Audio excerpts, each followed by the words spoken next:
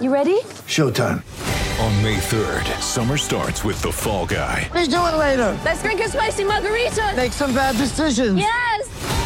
Audiences are falling in love with the most entertaining film of the year. Fall Guy. Fall Guy? Fall guy. That's what the poster said. See Ryan Gosling and Emily Blunt in the movie critics say exists to make you happy. Trying to make it out? Nope. Because I don't either. It's not what I'm into right now. What are you into? Talking. Yeah. The Fall Guy. Only in theaters May 3rd. Rated PG-13. Engineering. Kia EV6 GT. The most powerful Kia ever crafted. Right across South Australia. This is Sports Day. Hope you had a fantastic day. Welcome to the summer edition of Sports Day SA on Cruise 1323 and 1629 SENSA. You'll hear Sports Day every weeknight at 6 p.m. with myself, Paul Bonza, and tonight joining me is the Premiership coach of the Norwood Footy Club, Jade Rawlings. Twig, welcome. Evening, Bonds. How you doing? I'm good, mate. Still like me saying that Premiership coach line, don't you? I was talking to someone today and said I still get funny about when it gets said, but I'm getting more comfortable with it. You should wear that badge very proudly. Big show tonight. We're going to talk about the Strikers. Their season came to an end last night. It was disappointing, wasn't it? Yeah, it was, probably in the manner. Yeah. The deck was tough. There's no doubt about that. I don't think I've seen Marvel deck around that much, especially early, as what it did. And it was genuinely tough conditions, but Alex Carey found a way to score. And it probably a few fortunate patches in his innings, but he found a way to score.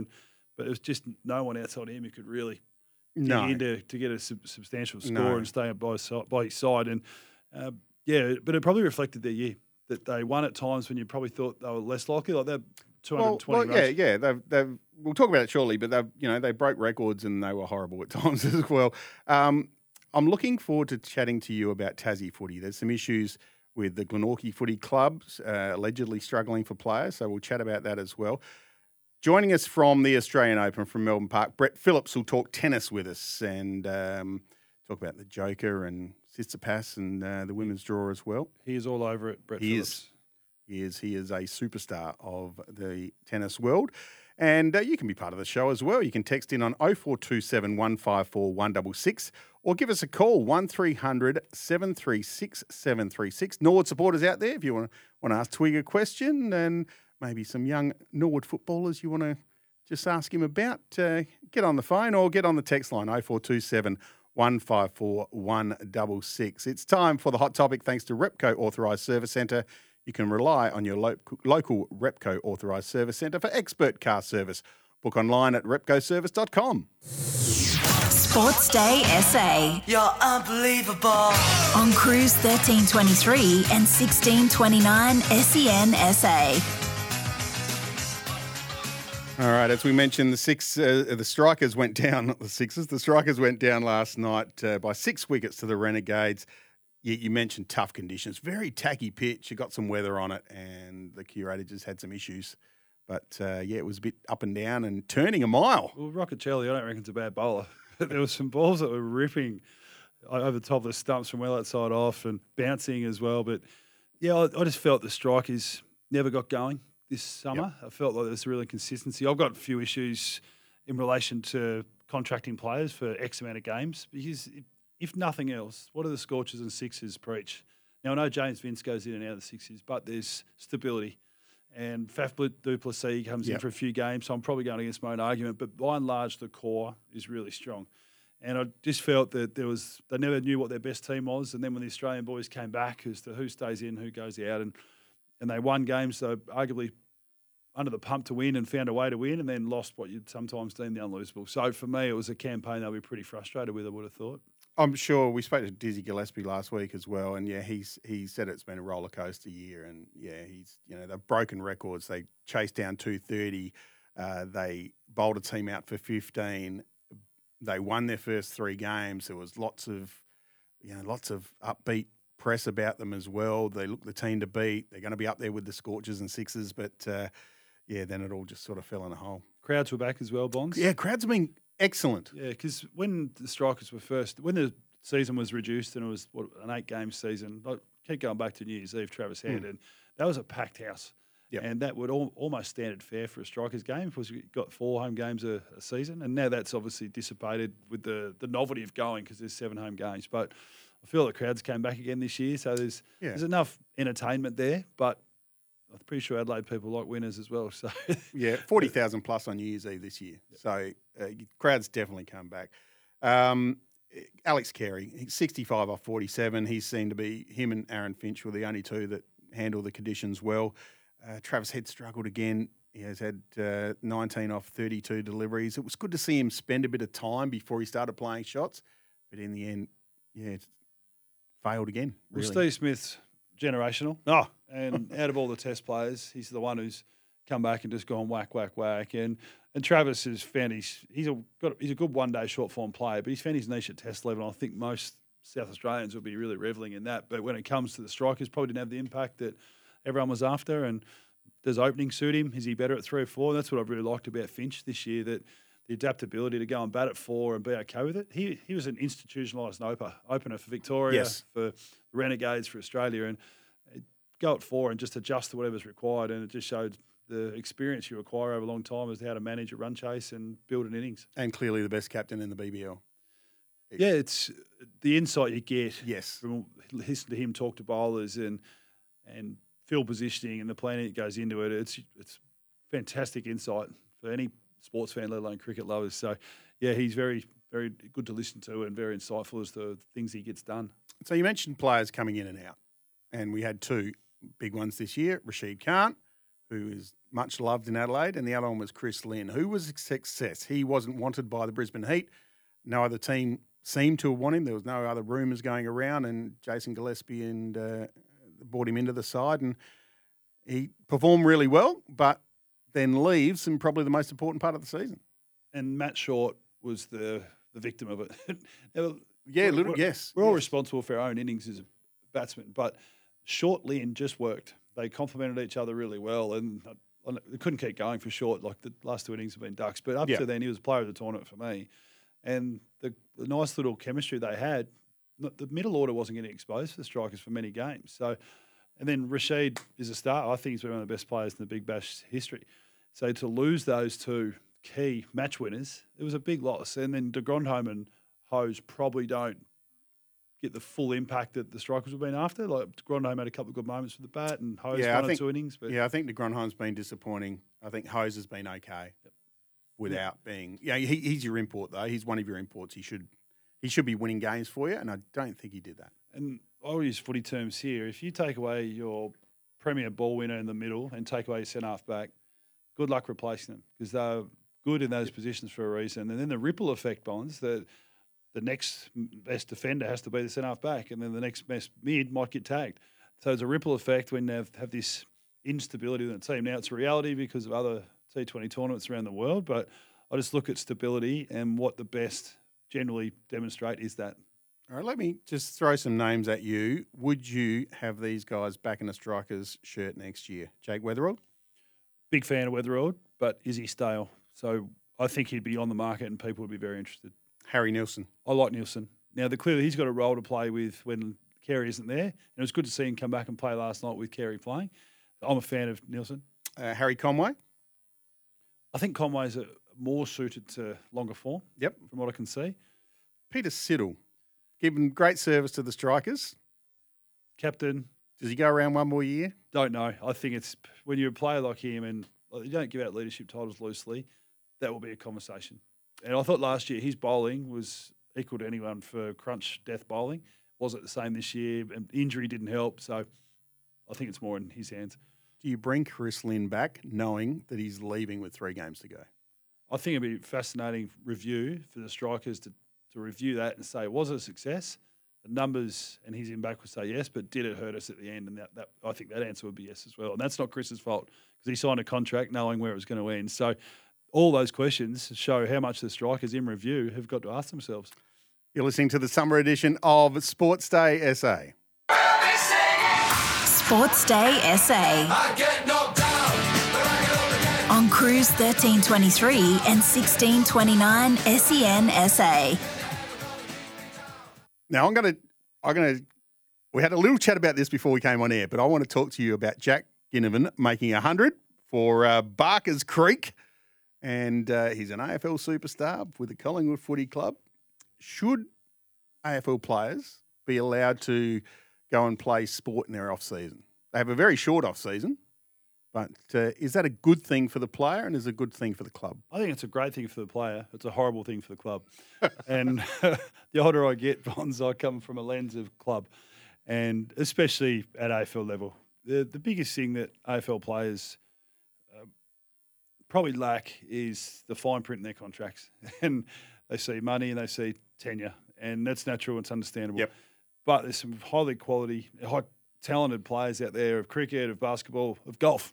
They need the outlet. I was involved in a session with a player about bring something to the meeting that means something to you, and it's a photo or some sort of symbolism of family. Yep. A player bought a golf ball, and it showed us how much a release from football was important to him. Now, is the risk lesser with golf? Yes, but Josh Inglis misses a World Cup because of an injury on the golf course. Correct. There's arguments both ways, and I love seeing it.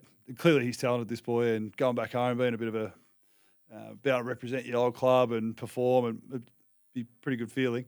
And I'm sure it was done with Collingwood's blessing. So it'll fluctuate from club to club as to how you engage with your club. If I did this, would it be okay? And Yeah, I guess that's the question too. They've got to give their clubs notice of what they're doing. They can't just go do things, can they? Absolutely obliged to. Yeah. And if you don't, I think it's going to slip through the cracks, and then you go and make 100, and it's on Twitter. Good luck trying to. There's no escaping with social media. It doesn't matter what you do. If he makes a duck, it probably gets on social media. That's right. Yeah. I'd experienced 22 years ago. I played at North Melbourne Cricket Club, and Liam Pickering, who's a great friend of mine, was a captain of the club, and I'm an absolute cricket tragic, and you and I have become friends. You've probably learnt that. I was playing a couple of games in North Melbourne. In past life, I was wicketkeeper, but somehow became an opening bowler and just started to get a sore back. And then it landed in the club's lap that I was playing, and it got nipped pretty quickly. And I look at it now and say, absolutely fair enough. It was too big a risk. Losing players, any players in your list, let alone whether a senior one, through something that you can control, is understandably frustrating. It is interesting, and for those who don't know, Port Adelaide Footy Club had a team at Grange Cricket Club, not the season just gone, but the season before. They played in their T20 competition, and the likes of Connor Rosie and Dan Houston were playing. So I think there needs to be some, I guess, common sense about it, but I think the players need an out as well. They do, and culturally, when you hear a team playing a sport together, culturally it's a big tick. Yep. Then at Christmas time, when Ollie hurts his shoulder the other year, internally they would have been going, geez, he's a great bloke, but that's killing us. But do you get him to sign another contract to say, over Christmas, you will not? And by the way, you can't water ski anymore. And you've got to live life, because these guys are not robots as much, and we want more characters, but then we suppress them. So there's arguments both ways for this part of the conversation when it comes to professional sport. All right, you can be part of the show. Text in on 0427 154 166. Coming up, we're going to talk about the Glenorchy Footy Club and the Tasmanian State League footy with Jade Rawlings here on the summer edition of Sports Day SA. A pinnacle of engineering, Kia EV6 GT, the most powerful Kia ever crafted. Right across South Australia, this is Sports Day.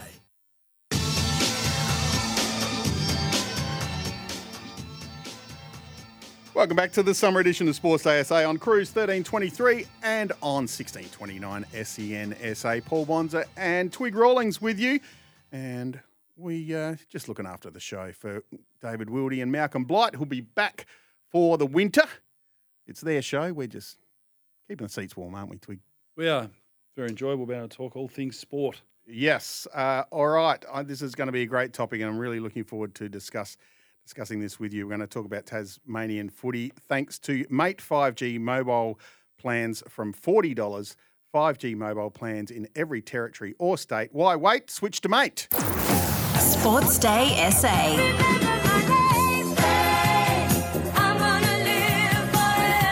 On Cruise 1323 and 1629 SEN SA. All right, Twig, there's some reports coming out that Glenorchy Footy Club in Tassie are struggling for numbers. They play in the Tasmanian State League. Whether it's true or not, it's a bad look for the Tasmanian League. What are your initial thoughts? Highly concerning. To give people context, as much as the TSL has got nowhere near the impact or, I suppose, leverage that SANFL does, it's like a club of Glenelg or Woodville West Torrens' credibility not being in the competition. That's how significant it is. There's only been 3 clubs that have won premierships in the last 7 years, and Glenorchy's one of them.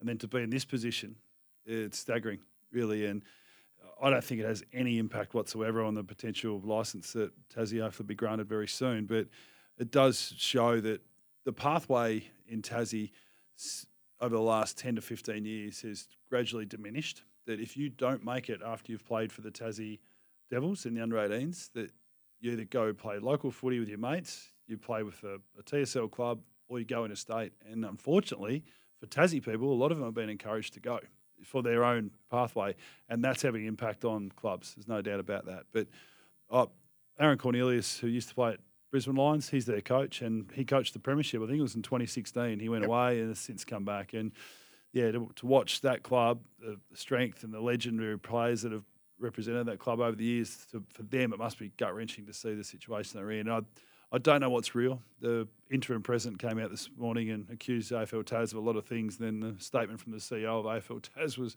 very strong in saying those allegations are inaccurate. So it's untidy. And, I think it's only got one ending, unfortunately, the way it looks for Glenorchy for this season. The I guess, exodus of players.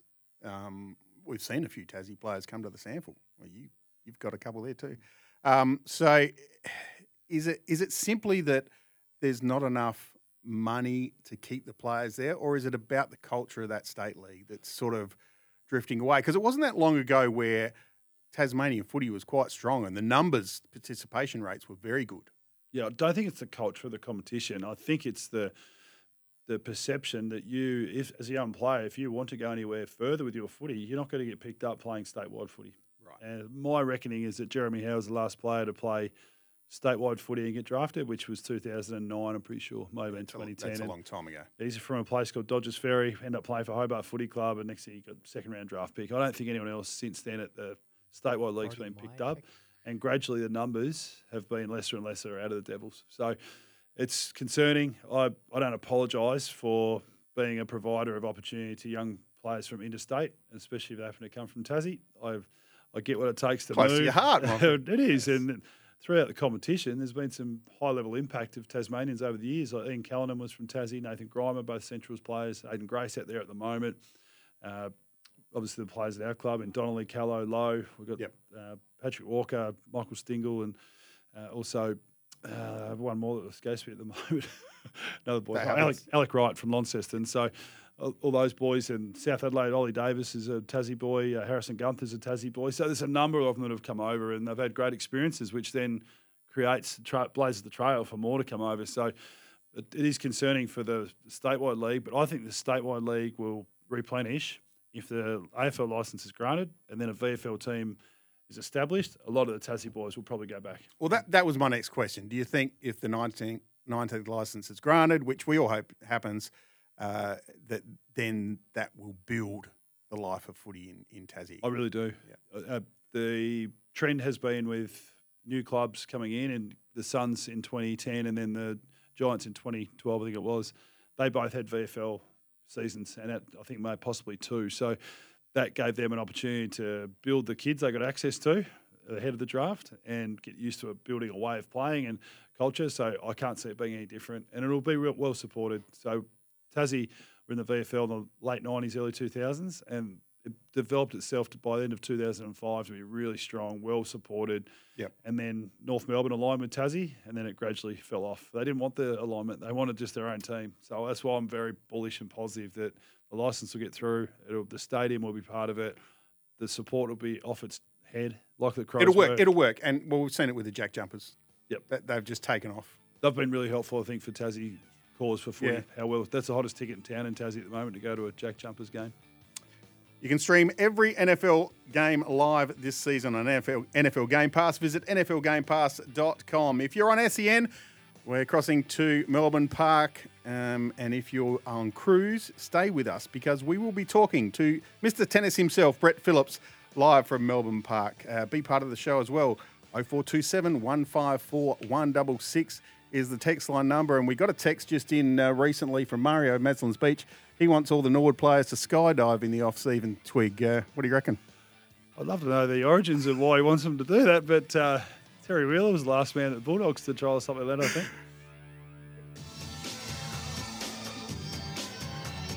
A pinnacle of engineering, Kia EV6 GT, the most powerful Kia ever crafted.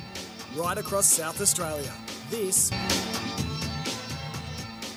You're listening to the summer edition of Sports ASA on Cruise 1323. Paul Bonza, Jade Rawlings with you. Twig, we're going to do some Lost in the Wash, just things that have just got lost and we haven't had time to talk about in the last couple of days. So we're going to talk about them now. All thanks to Toolkit Depot, your one-stop shop to get back on the tools. New year means new gear at Toolkit Depot. Sports Day SA. On Cruise 1323 and 1629 SEN SA. You can be part of the show as well. Text in on 0427 154 166. News came out a couple of days ago that Harry Froling from the Brisbane Bullets was involved in an incident in Wollongong. We mentioned this last night, but didn't have time to go more into it. And I'd like to go into it with you, not so much about the incident. He was a one-punch incident. He was unconscious, got taken to hospital in Wollongong, refused a CT scan, checked himself out, flew home with his team, which concerns me for a start. I think there should have been, I guess, some leadership within that group that said, no, hang on a second, you need to sort of probably stay here or go back to hospital. That really bothered me.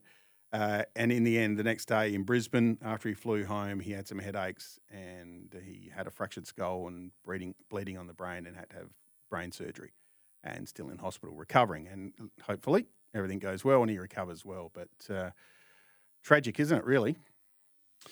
Whenever you hear one punch, it's just Yep. makes my gut churn.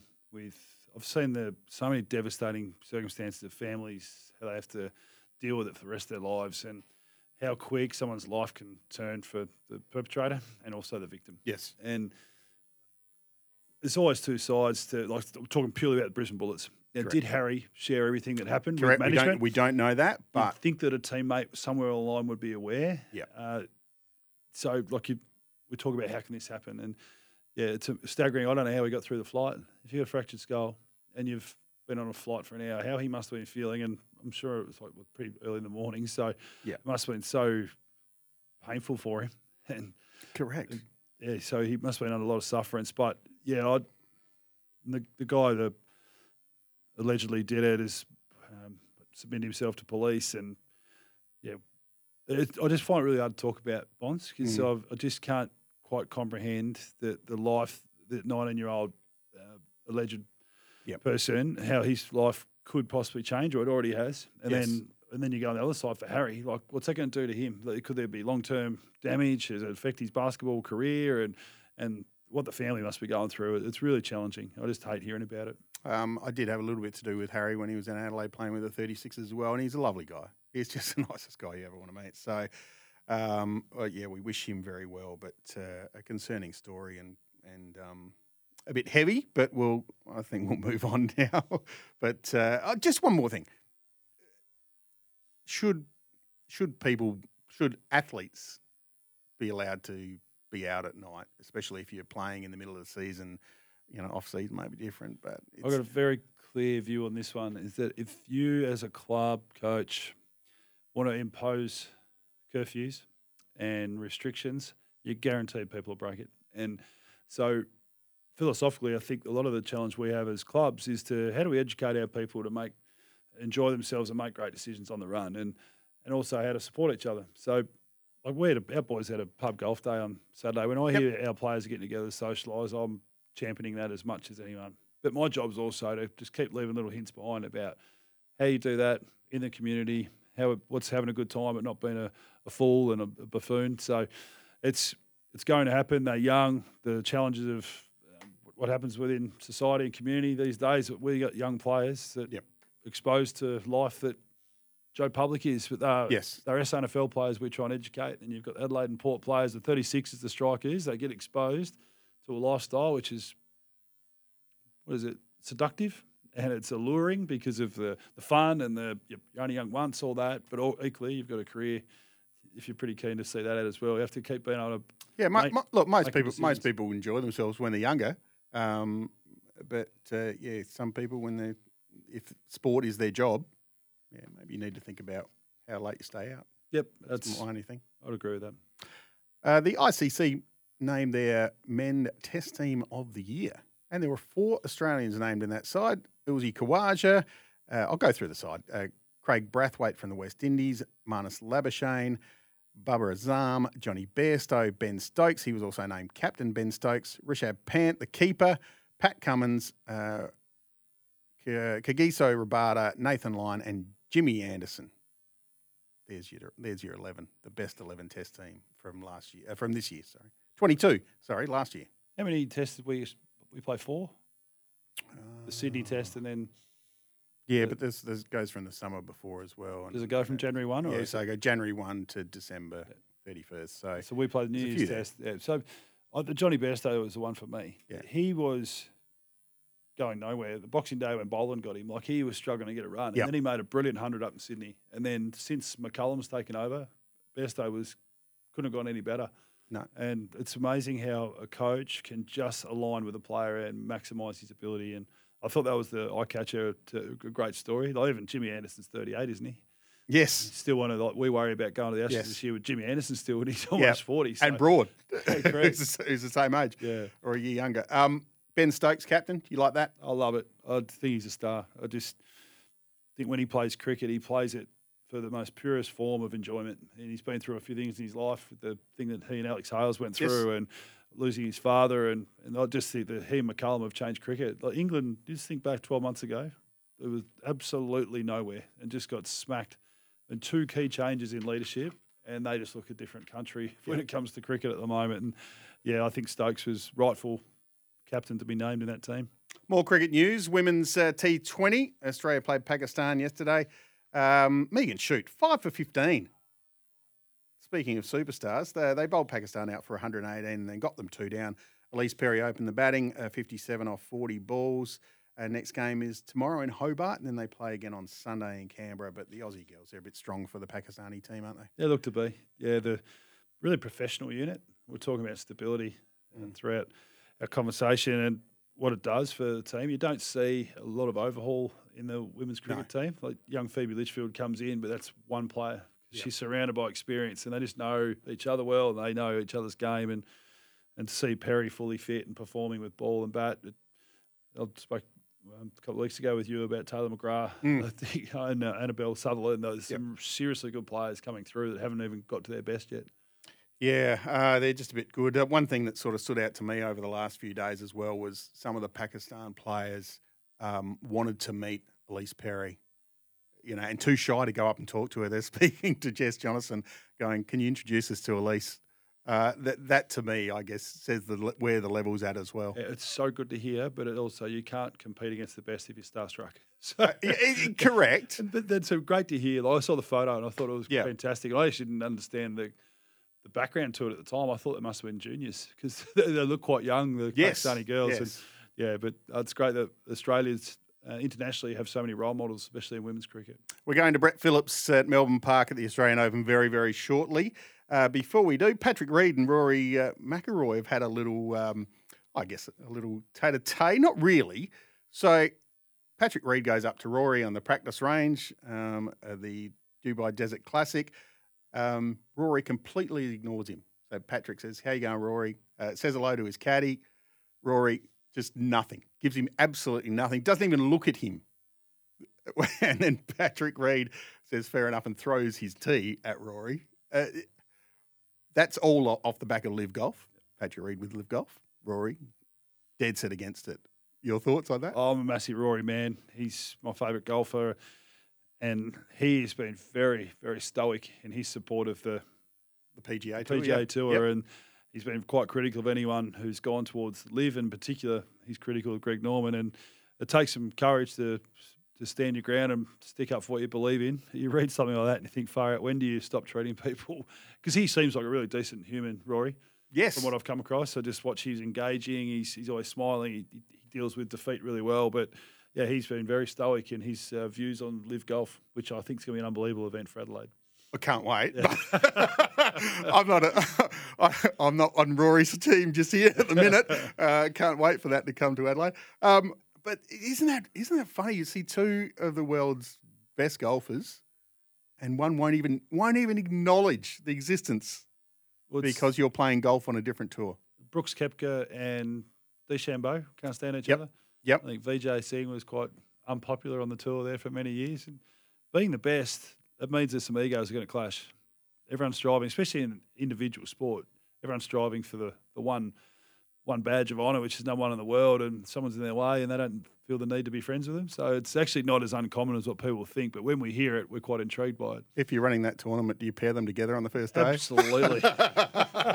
It's like when a player gets traded and you put them against their old team in round one. It builds up the whole summer. Oh, that's great. You are listening to the summer edition of Sports ASA with me, Paul Bonza, and the Premiership coach himself, Jade Rawlings. The Kia EV6 GT, it's a pinnacle of engineering and the most powerful Kia ever crafted. Sports Day SA. You're simply the best. On Cruise 1323 and 1629 SEN SA. Live from Melbourne Park at the Australian Open, it's our good friend Brett Phillips. Brett, welcome to Sports Day SA. Paul, Jade, great to chat to you guys. Let's get off on the women's track first. Quarterfinals today, Pliskova and Sabalenka played. How'd they go? Well, certainly the upsets continue on the women's side. It's quite incredible. The story of Magda Linette. Going into this tournament, we only thought there was one genuine chance from Poland to win it, and that's the world number one, Iga Swiatek. We know she got knocked out over the weekend, but we couldn't have predicted that a fellow countrywoman was going to have some sort of run like this to make it through to a semi-final. She'd never been past the third round of the majors before. I think it was 6 times she'd been to the third round. So been a solid tour player, but not one we've ever factored to be going deep into a slam. But this is the thing with the tour. There's a little opening. Players like Magda Linette can sort of seize on the opportunity. She's not a bad player. She's a very competent player, and she's been inside the top 100 for a number of years now. But because sometimes the calibre is just that little bit better, it's hard to get a breakthrough. But the number one and two seeds go out. Pegula, the third seed, goes out last night. Magda beat Garcia, the fourth seed. And the door allows you to go a bit further, and she can't believe it. The look on her face, it's just a game changer. And whatever happens from here, it'll be 2 weeks that she remembers. 6-3, 7-5 over Karolina Pliskova today. I've probably never been more frustrated with a player than Karolina Pliskova over the journey because she's got such a presence out on the tennis court and never been the best mover. And if you just get her a bit uncomfortable, she really struggles to go through a match. She did get to world number one and made a couple of Grand Slam finals, but really for the presence she's got out on court, big serve and a massive game, she probably should have won a major, but she keeps falling short. And then Aryna Sabalenka, well, she's my tip for the title. I think whether it's Rybakina, whether it's Azarenka to get through, I think she'll beat Magda Linette and that fairy tale will come to an end. I think the way she's playing off the ground, there's no bigger hitter in the game right now than Aryna Sabalenka. And if she keeps her emotions in control, because she's a little bit volatile, then I think there's a big chance she can win her first major. And Azarenka, who does have an Adelaide connection, Brett, with Alan Obbs being her physio, she's through to the semis. Do you feel as though she's in a position to be victorious by the end of the week? Well, I wouldn't put anything past her, Paul. The old saying, you can't buy experience. It's incredible. 10 years on from winning back-to-back here, the last woman to do it at the Australian Open, she's back in the semis and, a different phase of her career, still a very good athlete. And the way she returned serve last night was brilliant. That first strike back into play was back at the toes of Pegula and, she was not allowed to dictate the points. And, Azarenka has got obviously the smarts. She's still got that feisty competitiveness that she had when she was back world number one and winning majors here. And at one stage we thought that, she was really going to kick on and be a dominant force in the women's game. And lots of different things happened. It was tough playing in the Serena Williams era as well. And she lacked a little bit of motivation, a little bit of her mojo there for a little while, but she's got it back. And, she is a formidable force here. She's won more matches than anyone in the draw left at Melbourne Park, 46. I could rattle off a few other stats. And up against Rybakina, who, won Wimbledon last year based on that big serve and massive forehand. And she's a bit more of a counterpuncher at times, Azarenka. So it's a matchup of different styles, but Azarenka's got the experience. She's been there and she'll handle the pressure really well. So I think it'd be the real fairy tale story if she could come, 10 years on and win another Australian Open. Well, because of that Adelaide connection, BP, we're rooting for Vika to go through and win the whole thing. So she's got our support. Tsitsipas was just going through. It seems to be the quiet achiever through this tournament. He's just going through, doing what he should do. Is he the only player that can beat Djokovic? Yeah, we've all been asking that question of what's left. And look, he's the best equipped from a ranking point of view, and he's been to a French Open final, led Novak 2-0 going back 2 or 3 years ago. He's such a big specimen, isn't he? Athletic, all-court game. He's good off both wings. The forehand's been the most destructive. You can expose him a little bit on the backhand. I mean, he's got the single-handed backhand, which can be obviously a lethal weapon in men's tennis. But if you put it in the right area, that's where the errors can come for Stefanos across the match. So I think you've got to sort of stay away from the forehand, and you can bring him undone. But if you're just measuring anyone against Novak at the moment, there's a fair gap, isn't it? I think Rublev, yes, you're not saying he's not a chance tonight, but it's going to have to take something extraordinary considering the way that Novak played a couple of nights ago.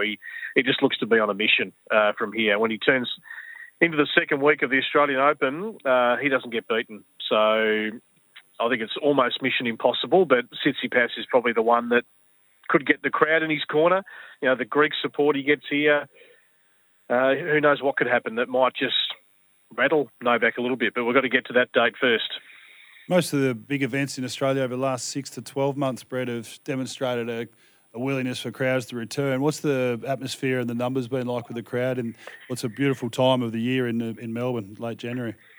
Yeah, they've been here in big numbers. We had, 94,000 on Saturday. I'm not sure what the official number will be at the end of the tournament. They were aiming for 900,000, which would be a record. And, if you look at the night sessions on Rod Laver, there's hardly been an empty seat. A lot of people staying around the precinct. I mean, it's such a well-set-up precinct. It's the best of the 4 Grand Slams in terms of, lots of things to do apart from the tennis and the space that you've got as well to manoeuvre around. Right, the accessibility to the CBD, it's just, the best sporting precinct, I think. And not just tennis, other sports as well, where you've got to travel a fair way away from the city. So it's got so many things going for it. And, I think people have been crying to, get to the tennis and have a couple of days. Whether you're a tennis purist, you love that side of it, or you're just coming to meet friends and have a drink and have a listen to a bit of live music and watch the big screen in the background. People come here and they tend to stay day into night and don't want to go home by the end of it. Just want to go back to Tsitsipas for a second. Do you think that this comment he made after his game last night is tactical? I like a lot of Aussie things, One of my favorite exercises comes from Australia, Margot Robbie. I wish I can... Margot Robbie? Are you pitching right now? What's happening? Am I what? Pitching? Are you making an offer? What are we seeing here?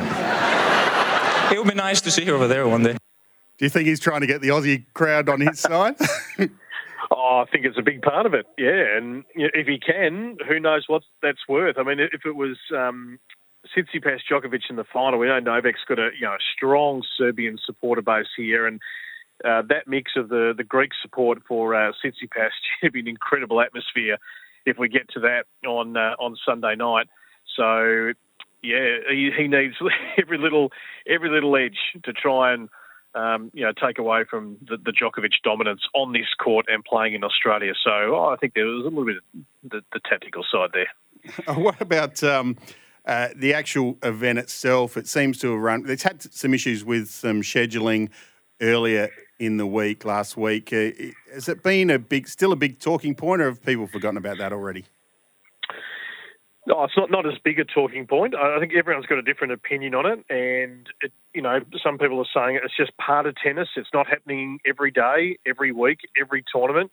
Do we just cop that? This sport sometimes plays till 4 o'clock in the morning, or do we need a drastic scheduling upheaval. I don't think so personally. I mean, you could adjust some start times. You could adjust how many matches are on a court. I'm sure they'll debrief and have a look at that. But and all the slams do it, a little bit differently. I mean, New York used to play 3 matches in the day. They went back to 2, so that the day session could never go into the night session. Wimbledon have just the one session. They start later in the afternoon, but play through and have a curfew. So every Grand Slam is sort of set up a little bit different. Scheduling's hard. It's not easy. That's where I think Breakpoint on Netflix, if they'd have gone into a scheduling meeting, people would have got an appreciation of how difficult it is. There's a lot of stakeholders in there, and it's you can't predict the length of a tennis match. That's the hard thing.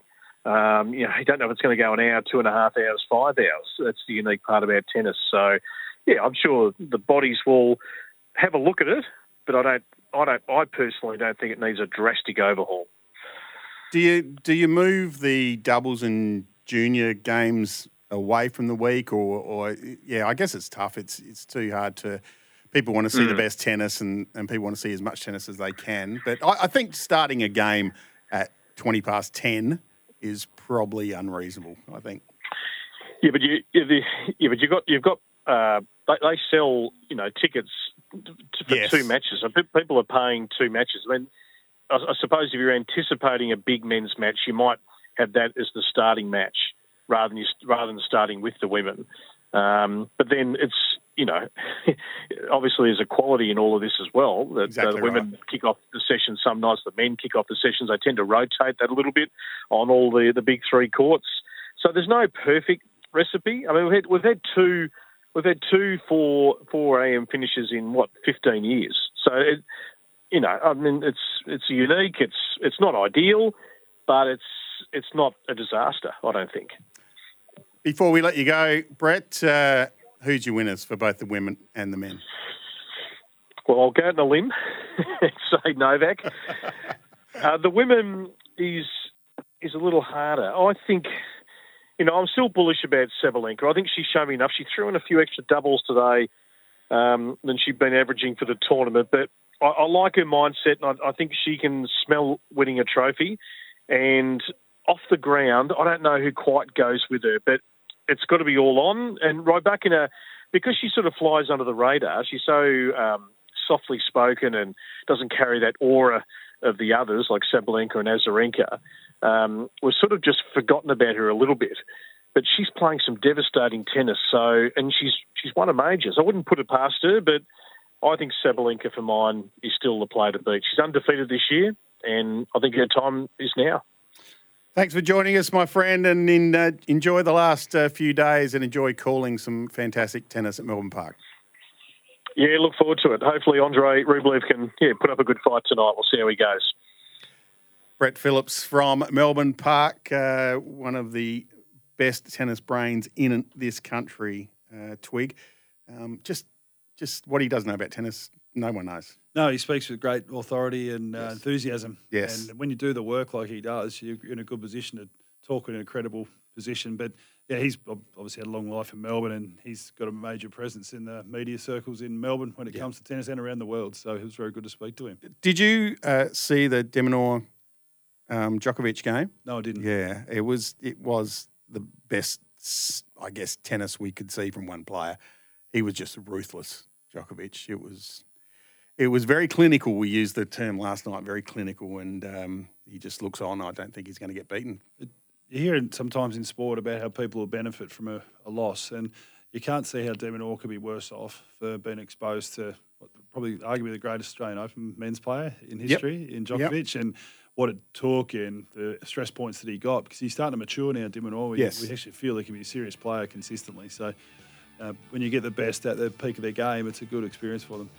We've run out of time, my friend. Thanks for coming in again and being part of the show. And if you missed any of the show, you can check out the podcast. Just go to wherever you get your podcast and search for Sports Day SA. It'll be right there. You can hear our chat with Brett Phillips or the whole show, or if you missed a show yesterday, you can listen to that as well. So thanks for joining us, and we'll see you tomorrow night back here on Cruise 1323.